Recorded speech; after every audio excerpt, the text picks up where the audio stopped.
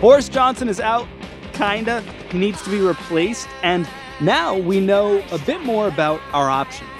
The two figures are Rishi Sunak, the man who helped bring down Boris Johnson by resigning as Chancellor right in those sort of dying days. Did I disagree with him? Frequently. Is he flawed?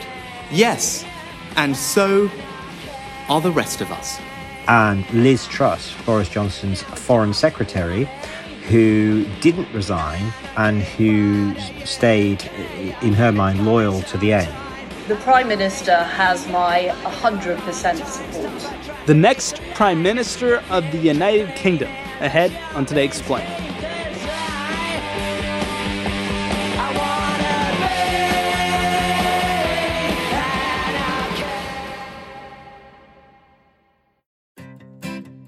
Support for this show comes from Slack. You're a growing business, and you can't afford to slow down. If anything, you could probably use a few more hours in the day. That's why the most successful growing businesses are working together in Slack. Slack is where work happens, with all your people, data, and information in one AI-powered place. Start a call instantly in huddles and ditch cumbersome calendar invites. Or build an automation with Workflow Builder to take routine tasks off your plate. No coding required. Grow your business in Slack. Visit slack.com to get started.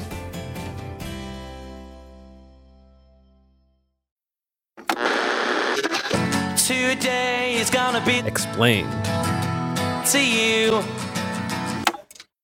Every so often we here at Today Explained reach out to Tom McTague from The Atlantic to ask about Boris Johnson. Most recently, we reached out at the beginning of the year when no one quite knew if Boris Johnson would last another day or another week in office. Here's what Tom had to say then. So he goes from the guy who you quite liked breaking the rules because he was breaking the rules to sock it to the Europeans, and to stick up for the country. Suddenly he's breaking the rules that you're having to stick by. He's laughing at you now rather than at somebody else. And that's why I think it's suddenly flipped. That's the kind of the sort of tragic story of Boris Johnson's political demise. We reached back out to Tom to find out more about who might follow Boris Johnson, but also just to ask if that characterization you just heard was indeed what led to his recent and perhaps ultimate demise. Yes, absolutely. Boris Johnson is the man, the agent of chaos, who whirled into British politics, chosen by the people to sweep away the kind of failures that had happened over the previous few years. But the same kind of agent of chaos just kept whirling in 10 Downing Street, causing scandal after scandal after scandal. And eventually it was just too much. And the Conservative members of Parliament decided to get rid of him. That's Boris Johnson in a nutshell, an agent of chaos that spun out of control. Can we go through some of the scandals in order just to remind people what they were? I mean, starting with Partygate, which feels almost quaint now that we're in this sort of do-it-yourself era of the pandemic, but this was about him breaking COVID restrictions, right?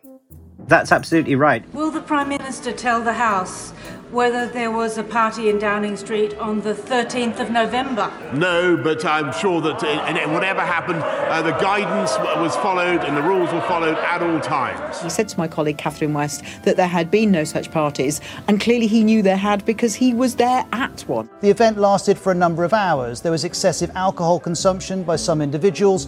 One individual was sick. There was a minor altercation between two other individuals. At the heart of it, that was something that nobody else was allowed to do. Sometimes when I explain the kind of the strength of the lockdown that Britain went through during the pandemic to Americans, it's always quite striking, that we had some extraordinarily draconian rules that were introduced. You could only go out for an hour at a time at one point. And then you have the guy who's telling us we can't do all of this, literally going around having drinks with his friends in number 10. So that's the sort of the source of the fury. Firstly, I want to say sorry. And I'm sorry for the things we simply didn't get right, and also sorry for the way that this matter has been handled. Mr. Speaker, I get it, and I will fix it. And I want to say... He manages to survive that scandal and then finds himself in another one over doing up his apartment. Is that right? He has an apartment in 10 Downing Street. All prime ministers get to use this apartment at the top of the building where they work. It's a little bit like, the White House. They get a certain allowance to put their own tables and chairs in and change the wallpaper if they need to and all of that kind of thing, just to keep it up to date. That's a reasonable system. But it wasn't enough for Boris Johnson, even though Theresa May had only been Prime Minister for a little while and she'd put her own touch onto the apartment, decorating it in her own style. Boris Johnson comes along and he demands a complete remake of this, and he lavishes so much money on it that he can't pay it out of the official funds. You should know that I paid for Downing Street refurbishment personally, Mr. Speaker. This is Boris Johnson all over. It's not necessarily malicious, I don't think. He's just extraordinarily bad with money. Boris Johnson has earned lots of money in the past, but he's not a wealthy man. He's not a businessman. And really, he's had so many divorces and so many kids that he hasn't actually got that much money left. So when it turned out that he had to pay this extraordinary amount of money out of his own pocket to try and fund his own refurbishment of his apartment that his wife wanted, he started looking around for people to fund it. And that's when it became a bit dodgy. Bills for tens of thousands of pounds are paid for by a government department, then paid off by the Conservative Party, and they were then paid off by Tory donor Lord Brownlow. When ethics people got involved in this and said, hang on, this smells really bad. Why is somebody giving you all this money to do up your apartment? What are they getting in return? All of these completely reasonable questions. Then the scandal started to build. Only when others get to hear about the secret payments does Boris Johnson get out his own chequebook to settle up the redecoration bill. It was a kind of completely ludicrous scandal, again, for Boris Johnson, completely self-made, didn't get him anywhere and cost him a fortune personally. And then you come to scandal 3 after that, which was the straw that broke the camel's back. This is a story about a guy named Pincher who may have been a groper, if I got it correctly. Yes, that's very well put. Chris Pincher, Deputy Chief Whip, the man in charge of welfare for Tory MPs, resigned from government last night in disgrace. On Wednesday night, he had been here, the Carlton Club, where he allegedly groped 2 men. And the problem was there have been previous allegations against this Member of Parliament. When people then went to Boris Johnson and said, why did you promote this man who had had previous allegations against him of impropriety? Johnson said he didn't know about any of these previous allegations. Then a senior official in one of the government departments that Johnson used to run released a letter. Within the last few minutes, we've just been handed a letter which the former top civil servant at the Foreign Office has sent by email to the Standards Commissioner. And it relates to Chris Pincher. It proved that he'd warned Boris Johnson about these previous allegations, and Johnson had ignored them. Johnson then comes around and says, I forgot that I knew about these allegations. It was something that was only raised with me very cursorily, but I wish that we had, I in particular, had acted on it. That was it, really. That's the final thing where members of Parliament just felt, we're just being told lies by this guy. We've gone through all of these previous scandals. We've gone onto the TV and onto the radio defending him, being told one thing, repeating that thing, and then finding out, weeks or even hours later that it's not true. And they just got sick of it. So he just about survived Partygate.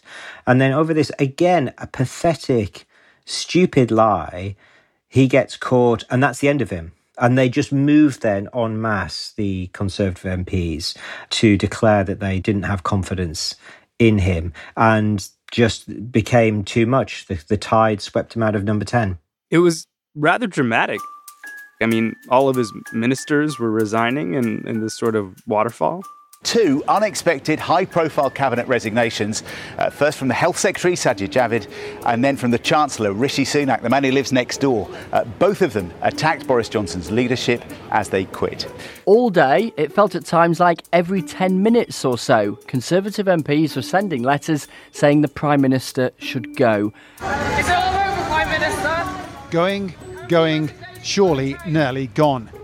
And that's the beauty of the British system, in that it's this unwritten constitution. So it's not like the American Constitution where things are set and you can get rid of a president in this way and his replacement will be this person and that person.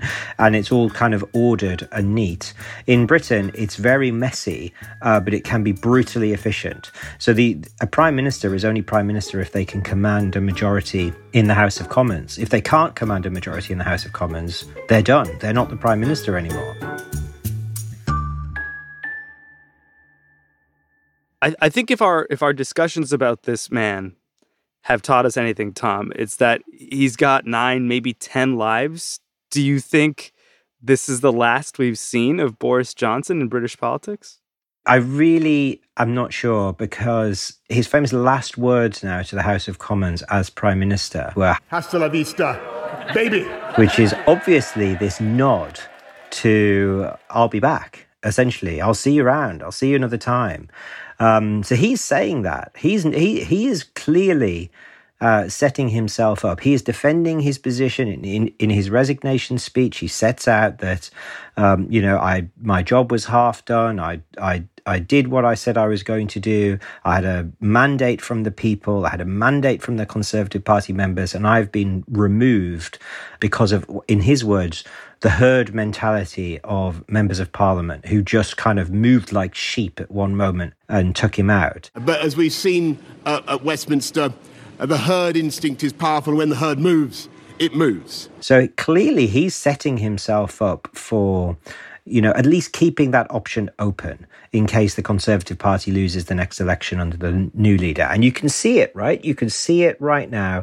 The Conservative Party loses, and he stands there and says, "You would not have lost if you'd have kept me. You lost the faith. That was your mistake." We all look to the US, and what's happening in the US? Donald Trump lost, but he still looks like he's got a very good chance of coming back. Boris Johnson hasn't even lost, so maybe that's going to happen. What, or rather who, comes next? Ahead on Today Explained. Today Explained support today comes from Quince, which rhymes with since but is spelled with a Q-U. The poet Josh O'Donoghue once said, we're getting very classy here, "When one flower blooms, spring awakens everywhere." Now, I don't know exactly if that's true, it tells me to tell you, but I do know that Quince offers timeless essentials that they say never go out of style no matter what the season. And honestly, that also kind of sounds like a poem, doesn't it? Not only that, Quince says all of their items are priced 50 to 80% less than similar brands. Take it away, Claire White. The style feels great. It feels really timeless. It feels like a cut that I could wear over and over again and through a lot of different seasons. I love a plain sweater. You can upgrade your wardrobe this spring by going to quince.com/explain for free shipping on your order and 365-day returns. That's QUINCE.com/explained to get free shipping and 365-day returns. Quince.com/explained. It rhymes with since. Support for the show comes from Shopify today. Shopify is, of course, the global commerce platform flexible enough to help your business sell at every stage of growth. You know that friend of yours who's like on that next level yoga, who's like doing backflips? That's like Shopify when it comes to helping your business sell at every stage of growth. No matter what you're making, Shopify can help you turn browsers into buyers and sell your products everywhere, from their all-in-one e-commerce platform to their in-person point-of-sale system. Shopify offers the flexibility to support your operation. And right now they're offering Shopify Magic, an AI-powered helper created to give you a little boost. and help you stress less and sell more. Sign up for a $1 per month trial period at shopify.com/explained. Go to shopify.com/explained now to grow your business no matter what stage you're in. Shopify.com/explained. Today explained. Okay, Tom, for all those who are ignorant of how British politics works, what comes next? It does seem that Boris Johnson will, in fact, leave number 10 in the coming months? That's right. So Boris Johnson has resigned as the leader of the Conservative Party, and he stays on as Prime Minister until the Conservative Party elects a new leader. Once it elects a new leader, that person is in control of Conservative members of Parliament and therefore is in control of a majority of members of Parliament, and therefore he or she becomes Prime Minister. They will go to the Queen will ask them to form a government, and that is what they'll do, and Boris Johnson will disappear. That will happen early in September when the winner of the Conservative Party leadership contest is announced. And we recently found out who the two contenders are. The two figures are Rishi Sunak, the man who helped bring down Boris Johnson by resigning as Chancellor right in those sort of dying days. Did I disagree with him? Frequently. Is he flawed? Yes. And so are the rest of us. And Liz Truss, Boris Johnson's Foreign Secretary, who didn't resign and who stayed, in her mind, loyal to the end. The Prime Minister has my 100% support. So you've got already a clear divide there between those who thought Boris Johnson wasn't fit for the job and Liz Truss who did.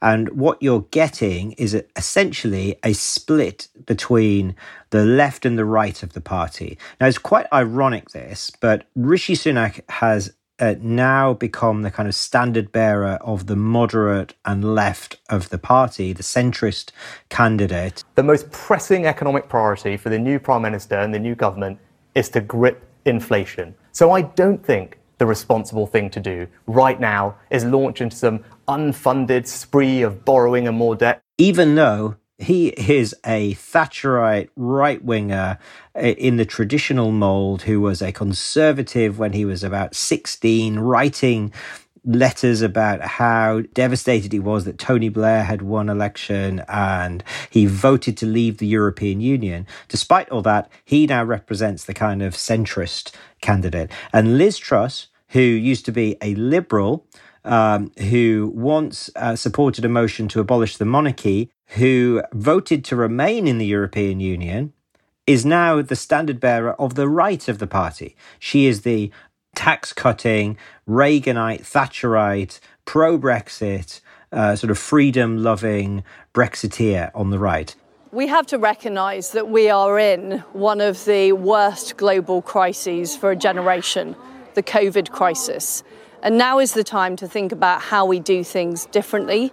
That's why I'm advocating tax cuts. So that is essentially the split, and that is going to be the argument now between the two of them, alongside Rishi Sunak, who is saying we must control inflation first and then move to tax cuts, versus Liz Truss, who says, no, we need to cut tax now because people are struggling and we need to get growth going. And that is the argument that is now taking place, and the winner will take over the Conservative Party in September and become Prime Minister. So it sounds like either way, you do have something of a continuation of Boris Johnson's politics, if not a more professional political version of it. I think that's quite nicely put, because a lot of the fundamentals will not really change. You know, all the candidates support Brexit, even if they didn't support it at the time. Even the Labour Party, the opposition party, is saying that it won't touch Brexit. Brexit has happened. Britain is not going back into the European Union. We're not going back into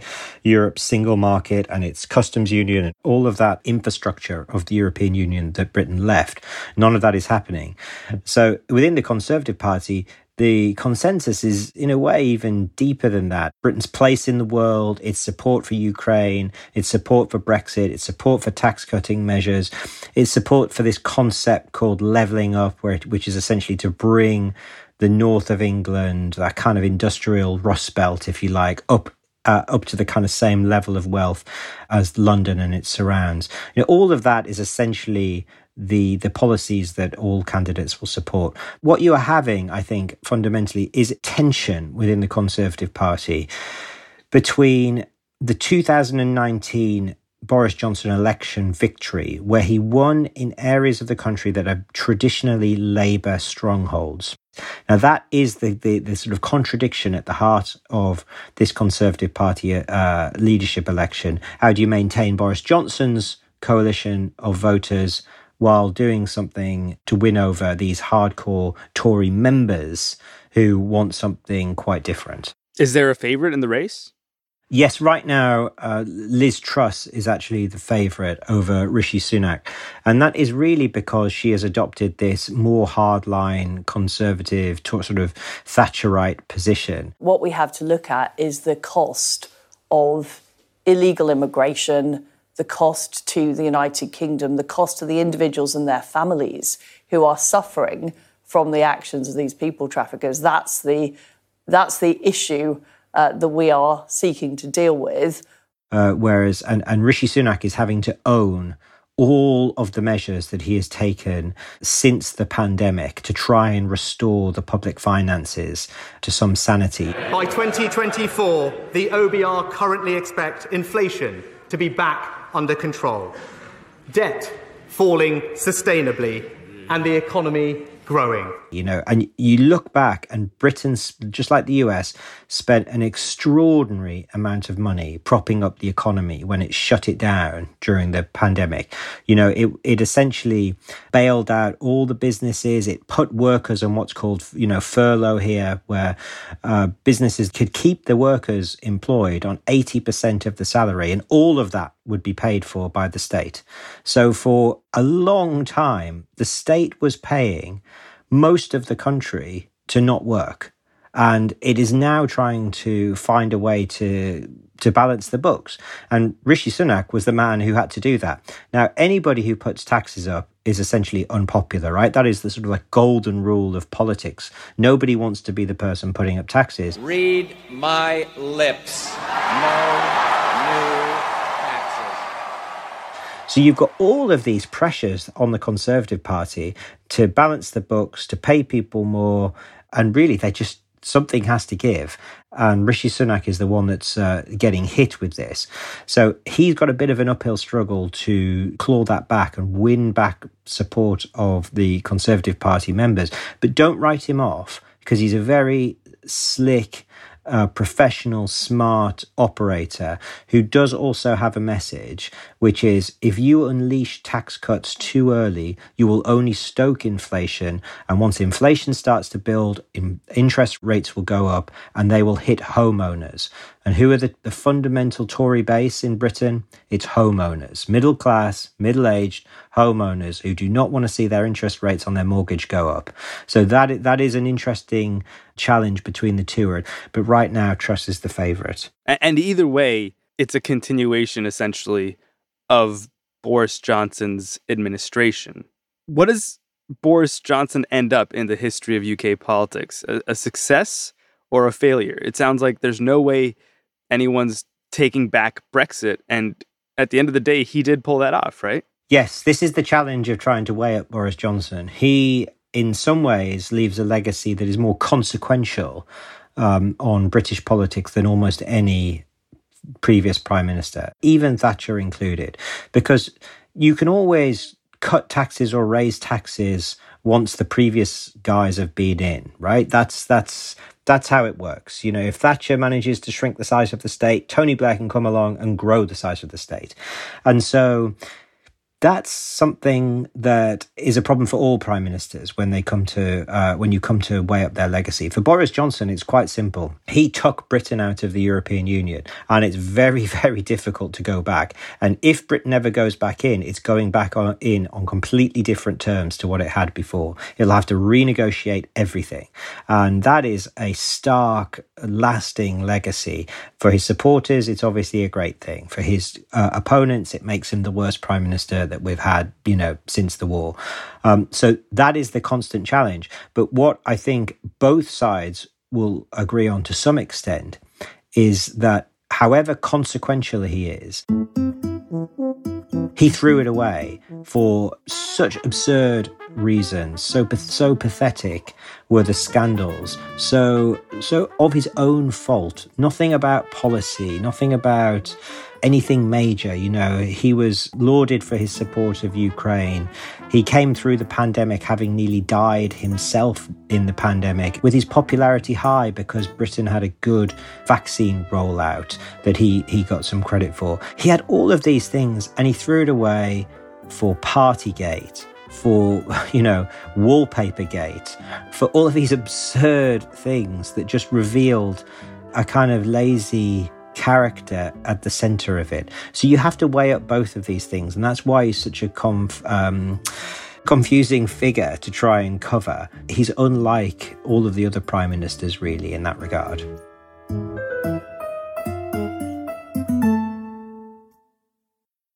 Tom McTague, staff writer at The Atlantic based in London, England.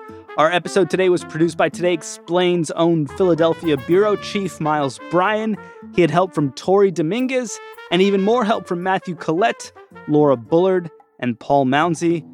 I'm Sean Rameswaram. You can find Today Explained on Twitter at Today_Explained if you so choose. We're also available via email, todayexplained@vox.com.